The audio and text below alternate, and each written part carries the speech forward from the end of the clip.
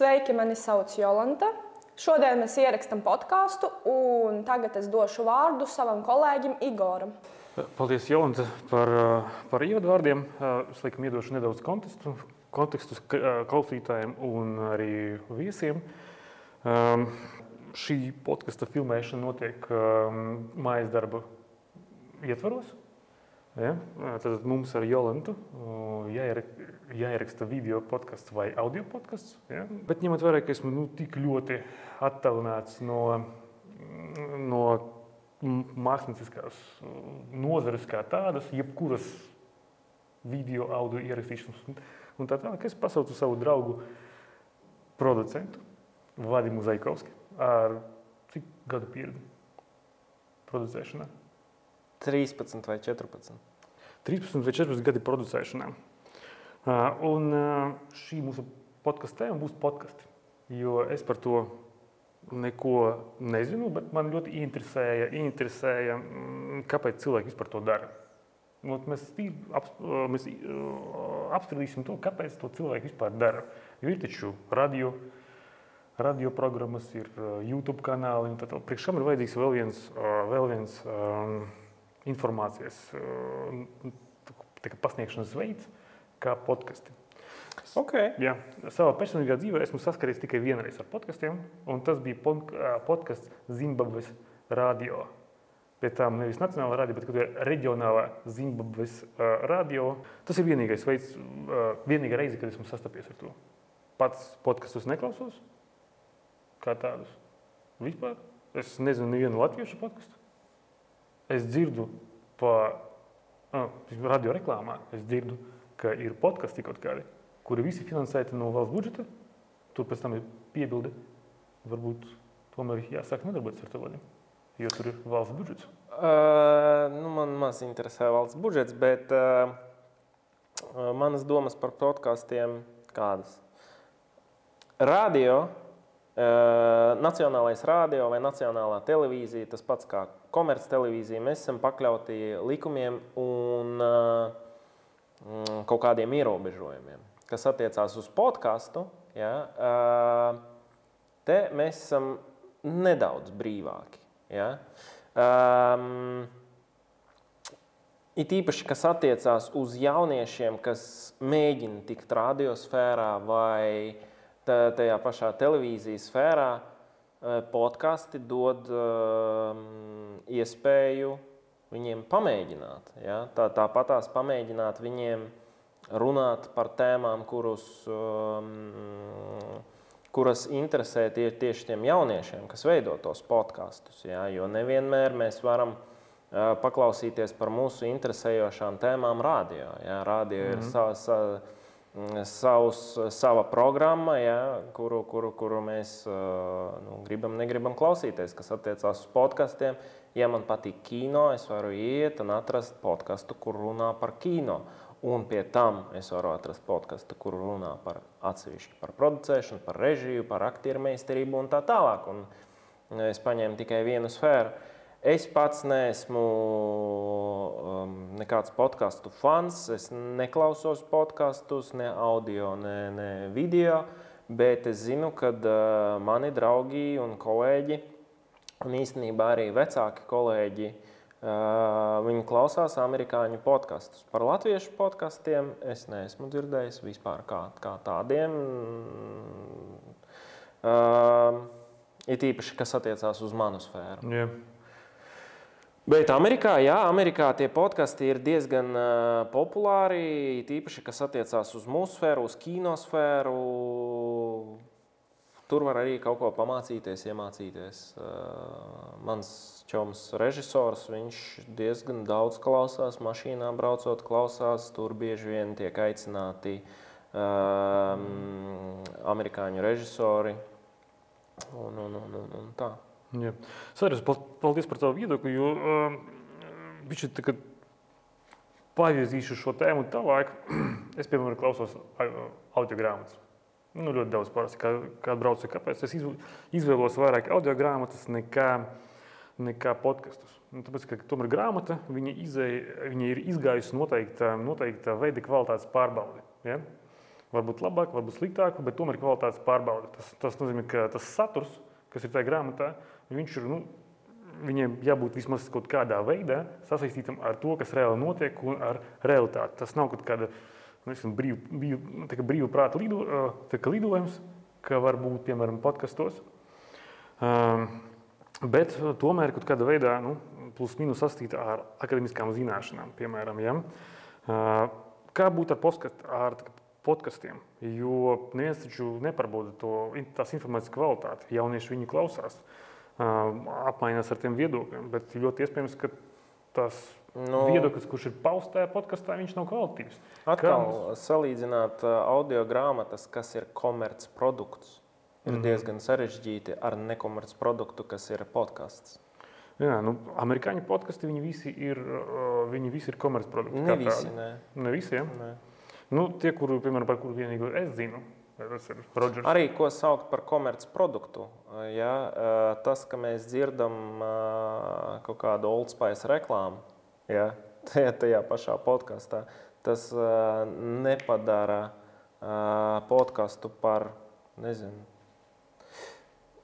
kaut kādā ziņā, protams, jā, komerciālu, jā, bet es saucu par komerciālu, nezinu, produktus tiešām korporāciju produktus. Mums tieši par šo tēmu bija diskusija ar pasniedzēju, kuras dēļ mēs šeit esam, šajā brīnišķīgajā studijā savākušies. Viņi pauda viedokli par to, ka podkasti nav domāti naudas pelnīšanai. Ka vispār podkasta mērķis nav pelnīt naudu, bet nodarboties ar to, kas patīk.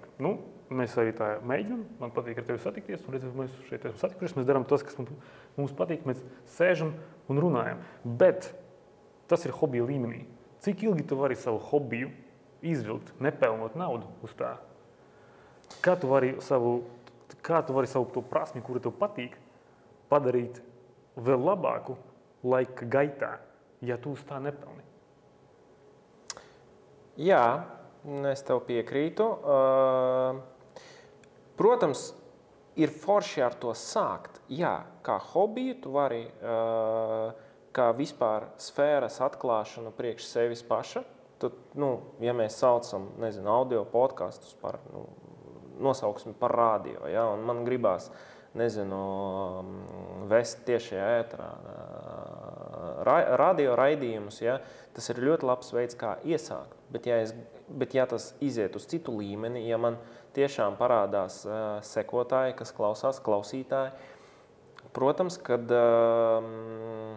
ja es gribu veikt to pakāpi augstāk un attīstīties, man jau vajag jaunu mikrofonu, man vajag studija, man vajag, nezinu, programmatūra, kas arī diezgan dārgas. Nē, smadzenes nevar nopirkt.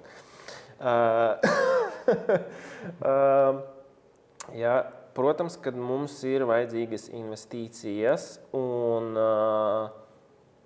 tādas kā independent investīcijas, jā, tie var būt donations, jā, no klausītājiem, vai tās varētu būt audio reklāmas brandiem. Tikko mēs piesaistam korporāciju vai valsti, ja, podkasts nedaudz zaudē, nevis nedaudz, bet viņš zaudē savu to brīvības ideju.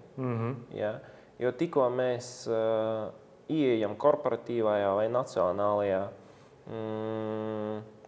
kā to pareizi pateikt? Laukumā, jā. Mēs zaudējam vārda brīvību. Jā, kad Amerikā parādījās pirmais, man liekas, to var nosaukt par podkastu, jā, Pirate Radio, jā, kur diezgan brīvi runāja par visu, jā, kur skanēja mūzika ne tāda, jā, ko mēs dzirdam komerc radio, parastajā radio. Tas bija diezgan stilīgi, bet tikko tiešām tur, nezinu, parādīsies cilvēks, kurš mēģinās pierādīt, ka zeme ir, plakana. Jā, es tādas lietas, protams, regulētu. No vienas puses. No otras puses, Jā. Nu, labi, es domāju, ka mēs pabeigsim par šo tēmu podkastu un atgriezīsimies pie tā fakta, ka mēs esam satikušies, ka mēs esam labi draugi. Un vienkārši pastāstīsim, kā tu vispār iet tajā pasniedzēja darbībā. Tas ir viens un otrkārt, kā tu iet ar kino, kādi projekti būs un kas vispār. Kā iet, jo mati tev palikuši tā tik retāki ar to darbu. Tas ir Covid. Tas ir Covid? Jā, ok. Covid, blēm. Tur ir nervi. Nu ko, skolā, augstskolā, ko var pastāstīt? Studenti ar katru gadu paliek vien vājāki un vājāki, ko es varu pamanīt. Fiziski? Arī fiziski, jā. Vajadzīgs fitness. Viņam varbūt vajadzīgs fitness, jā.